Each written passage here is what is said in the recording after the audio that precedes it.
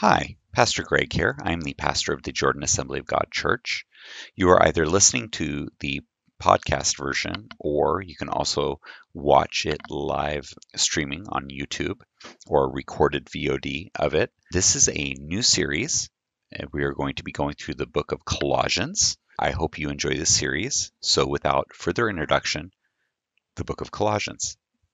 To summarize what we've been kind of going through, we're in the book of Colossians. Part 1, we did find eternal life. And this is you are the reflector of his light. Okay? So there's a lot of things you can do for God, but the foundation of your actions should be your relationship with God. So you should be the reflection of what God is doing in you. Okay? There's a lot of things, there's a lot of doers out there that do, but what Paul was basically talking to Colossians, and something that we should learn as well too, is that just because we can do something doesn't mean that that is the right thing to do. And just because we can't do something doesn't mean that God doesn't want us to do it either. It all has to be founded upon the relationship with God. So you are the reflector of what God is doing in you. The second thing is authority. It's one of the things that we learned about authority. And that Jesus' authority doesn't come from his position or whether or not he is appointed. And it doesn't come from opinion or what we think of him. That Jesus' authority is. It's his character. It's who he is. He does not base his authority or his abilities on how we think of him or what other people do with him. He just is. And it supersedes that, and we talked about that. And today we are going to be dealing with identity, which is something that, once again, we are definitely dealing with in today's day and age. So in Genesis 1:26 through 28, then God said, "Let us make man in our image, according to our likeness. Let them have dominion over the fish of the sea, over the birds of the air, and over the cattle, over all the earth, and over every creeping thing that creeps on the earth." So God created man in his own image. In the image of God he created him. Male and female he created them. Then God blessed them, and God said to them, "Be fruitful and multiply, fill the earth and subdue it. Have dominion over the fish of the sea, over the birds of the air, and over every living thing that moves on the earth." Let's pray. Father, I want to thank you for this day, and I want to thank you for this time. I pray, Father, that as we go through this lesson and as we worship you, that you will be glorified. In your name I pray. Amen. Amen. Going into, once again, into the book of Colossians, but yeah, have you noticed that I've kind of entered the studies with outside studies coming into it, because there was a lot of things that was going on. Paul is dealing with, first off, you need to find the light in order to be able to reflect the light, okay? And then next you need to make sure that you're not the authority, but that God is the authority in your life. And so next we're dealing with identity. Now in identity, in today's day and age, it's kind of a touchy subject because we have a lot of things going on in the news and everything else like that where we're dealing with identity. And here's the thing. Is that, and this may or may not be popular, and probably not, but here's the thing. You cannot answer emotion, because the reason why you cannot answer emotion is because not everybody feels the exact same way about everything, not even in the own groups. You have one group that feels one way, you have another group that feels another way, but saying that every single person in that group feels that exact same thing or everything about it is a huge oversimplification. You cannot say, even in this room, you cannot say that everybody in this room, we all believe in God, we all believe in Jesus. You cannot say that everybody in this room believes every single thing or agrees with every single opinion that you hold, and it's just not going to happen. It's never going to happen with anything. So you have identity being an issue because you have people who have real issues, and it really does happen. And you can't group them up and say that everybody of those people that is dealing with that is all the same, because that would be incorrect and wrong. Just as you can't find the other side of the argument that everybody agrees with everything over here. So how do you argue with it? And here's the thing, you're not supposed to. You're not supposed to. Nowhere in the scriptures do I say, do I read where Jesus looks at us and says, argue about everything. I have not read that in any way, shape, or form. I've also not read for us to hurt anybody. I have not read that. As a matter of fact, it does say, they will know you by how you show love one to another. Okay? But here's the thing. The love that you are supposed to show isn't governed by your emotions of what you feel love is. See, that's where we're getting this huge problem of miscommunication when it comes to identity, because people like to think, well, this is love. This would be loving for me. If somebody were to actually do this to me, this would be loving. That's not what it's about.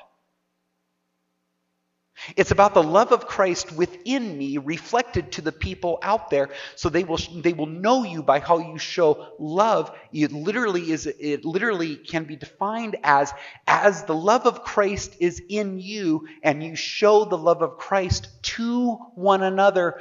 That's the love. And that is governed by God. Now, identity, the struggle with identity comes from something missing, something not complete.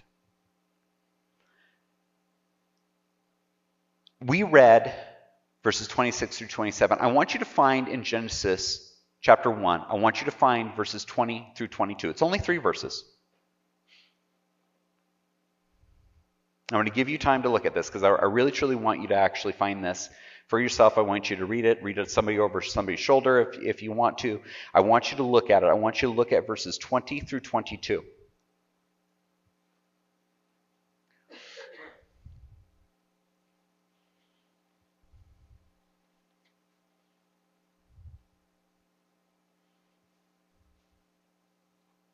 Has everybody had a chance to actually look at it? Everybody had a chance to kind of just peruse it, just kind of go there? Those of you who don't have Bibles, there are Bibles in the pews in the pew slots in front of you. And in Genesis chapter 1, verse 20 through 22, and I'm going to read it now. I wanted you to actually see it, but I will read it. Then God said, "Let the waters abound with abundance of living creatures, and let birds fly above the earth across the face of the firmament of the heavens.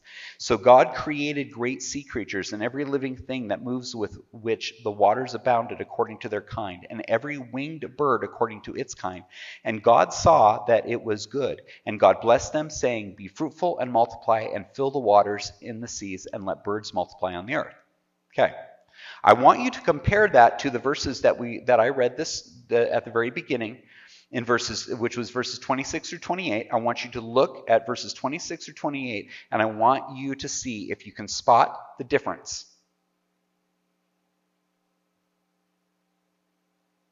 What is the difference between, there's something in verses 20 through 22 that you will not find in verses 26 through 28.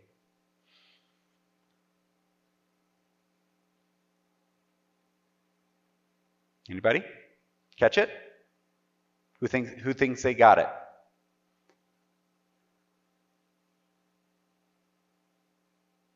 It's one little phrase, and this phrase is known as a completion. This phrase is known as fullness. This phrase is known as being done. It's being finished. God saw it and that it was good. God saw that it was good. You will not find that in verses 26 through 28. Interesting, right? Now, I will grant you that in verse 31, it does say in general that God saw all that he had done, and it said that it was good. But interesting that he created the animals, and he got done, and he completed, and he finished it, and he said God saw it, and that it was good. Isn't it interesting, after he created man and woman, he didn't say that? Because here's the thing. I want you to think about that, because we need to define some words. We need to define fullness. And fullness, and once again, I use the 1828 dictionary because I love the old. Okay, that's all I'm saying. I can't stop myself. All right, I love it. Okay, so fullness is the state of being filled so as to leave no part vacant. There is no room for anything, no part vacant. That's fullness. Complete, nothing is wanted. Perfection, no deficiency in any way, shape, or form. It is done. Finished. The word finished means polished to the highest degree of excellence.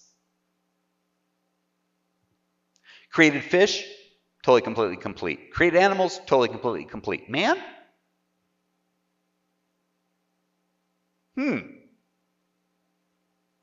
Interesting, right? Man was created in the image of God, but not the fullness of God.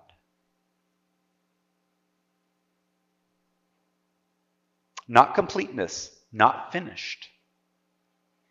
People are struggling with identity because there is a lack, there is a need, there is a want, there is an actual void. Here is the problem. Sin, when there's a void, sin twists the viewpoint, and you look at things, your desires, your wants, your needs, or another thing, based on opinions and based on who you determine as your authority. Remember the conversation of authority. You see somebody, oh, that person is the one, he answers all my questions, or she answers all my questions. And so I go to that person, and then you take their stuff and you start filling in the void. Here's the thing, though, it's never enough. Another possible unpopular statement. You cannot change enough. You cannot identify enough. You cannot say enough. You cannot do enough that's going to fill the void. You are always, always, always, always categorically going to be doing something in order to continue, because you will never feel enough. You will never be complete. You will never be full. You will never be finished. Why? Because God created you, and when He created you, He was not done.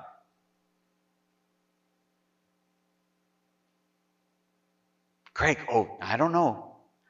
This seems awful strange. I have scriptural backing for this. Finished, complete, and fullness is a state of being. It's not being made into, it's a state of being. It is who you are. It's not wanting. You are a reflection of the light within. Jesus' authority was based on who He is, not being made into. Jesus wasn't being made into the Son of God. He is the Son of God. God created that need and that want for you, because being made into the image of God, you need the fullness of God. In Colossians 1:19 through 23, this is how I know that God was not done. Colossians 1:19, for it pleased the Father that in Him, Jesus, in Him, all the fullness, remember the definition of fullness, should dwell. And by Him to reconcile all things to Himself, by Him, whether things on earth or things in heaven, having made peace through the blood of His cross. And you, who once were alienated and enemies in your mind by wicked works, yet now He has reconciled in the body of His flesh through death, to present you holy and blameless and above reproach in His sight. If indeed you continue in the faith, grounded and steadfast, and are not moved away from the hope of the gospel which you heard, which was preached to every creature under heaven, of which I, Paul, became a minister. Your fullness, your identity, who you are, is not and can never be found in the creation here. It is only by going to the Creator that you find your identity. The fullness of who you are and what you are to become is found in the very one that formed you in the womb. And who is the fullness through? It is through the very Son of God that came and died on the cross. It is the very Son of God that sacrificed Himself for you. So first, I want to acknowledge that yes, your feeling of incomplete, searching for identity, is totally, completely justifiable. But complete is not found in changing the outside. If that were so, you would stop trying to find more things to change. Complete is not found in doing. Complete is found in identifying with Jesus the Christ, the Messiah. For in him is your completeness, your fullness, your perfection. Remember, no deficiency, nothing there. When you come to know Jesus, that is your completion. Here's the thing. The reason why we fight so much to prove a point is because we are actually trying to prove that we are right in something. The reason why there is a fight is because we're trying to prove that, no, listen to me right now. I am right. I am right. Here's the thing. There is no fight when you know something. How many people do you know, when they absolutely positively know the truth, fight about it? I have talked, I grew up in the VA medical center, not within the VA medical center, but I grew up going with my dad to the VA medical center. I was around older people. There was this guy who wore a 10-gallon hat. He was in 5 different wars. 2, I think it was, I'm going to get this wrong. There was 2 U.S. wars that he was in, and he was 3 in 3 foreign wars. He went from one war to another. Wore a 10-gallon hat. He was in a wheelchair when I met him. And old guy. When you talk to these people, you can believe them or not believe them. They're okay. They have no argument whether or not you believe what they're telling you. They know what they know. There is no fighting when you know the truth. There is no reason. Look at what Jesus did. Jesus knows the truth. Did he fight with any of them? No. When you know what the right thing is, there is no fighting because you know what the right thing is. People who are created by God find their completeness within Jesus the Christ, the Messiah, because he is the fullness of you. He fills the void where you lack. He fills that identity that you need.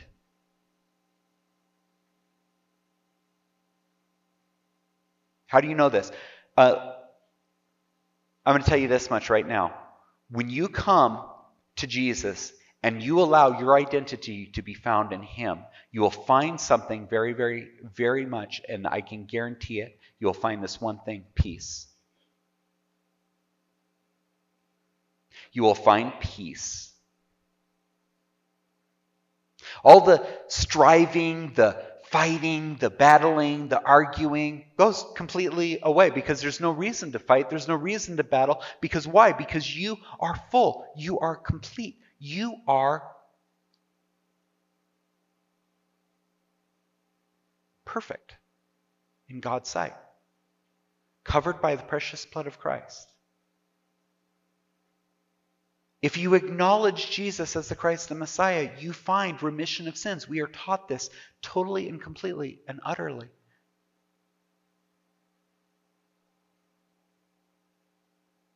John 19:30, when Jesus was on the cross, and he's there, and I'm going to go above. I'm going to go into verse 28 in John chapter 19. Verse 28, after this, Jesus, knowing that all things were now accomplished, notice the word, that the scripture might be fulfilled, said, I thirst.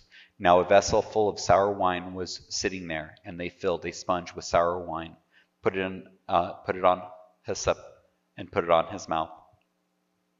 So when Jesus had received the sour wine, he said, it is finished.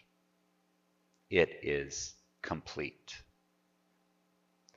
And bowing his head, he gave up his spirit.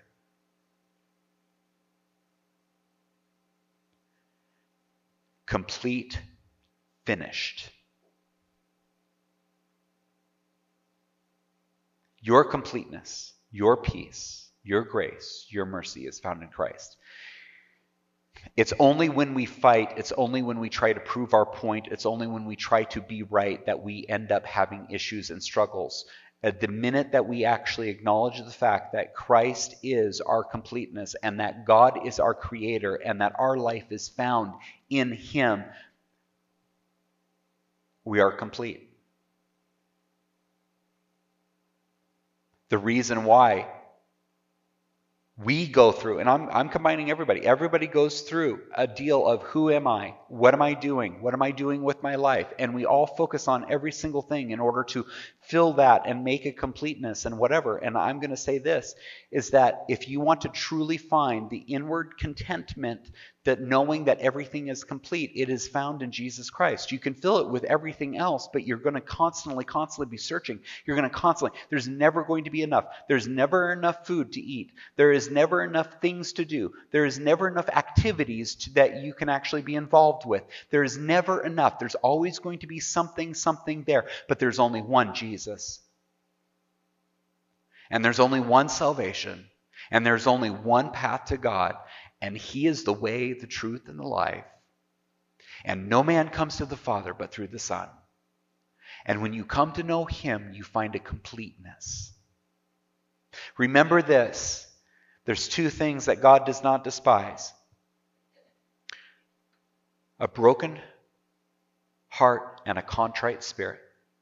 And I say this constantly. And so hopefully by the time you get done with hearing anything I've ever said, that you actually understand this. That a broken heart, a humble heart before the Lord, and a contrite spirit. Contrite is a word that means you have a willingness to change. You come before God with a willingness to allow him to change your life, and you will find completeness. You will find contentment. You will find those things. Is it a journey? Yeah, it is a journey. It's a walk.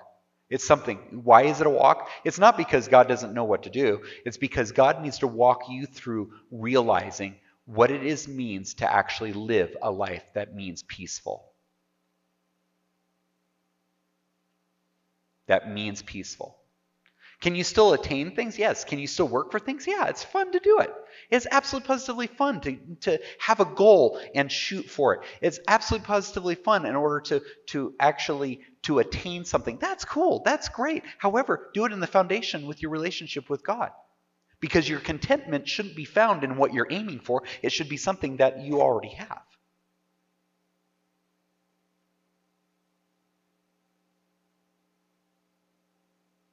Identity. Identity found in Christ. You'll never find your identity in things. You will only find your identity in the Creator. And it is God through Jesus. Let's pray. Father, I want to thank you for this day, and I want to thank you for this time. I pray, Father, that we may just have a wonderful time. And as we move into communion, I pray, Father, that our hearts and minds will remember the reason why we're here, the reason why we fellowship, the reason why we worship together, and why we follow after you, and where our true forgiveness comes from. In your name I pray. Amen. Thank you so much for listening to the podcast or watching this video. I hope you enjoyed it. If you would like to listen or watch past broadcasts, you can go to agjordanmt.com. Until next time, so I hope you have a wonderful day.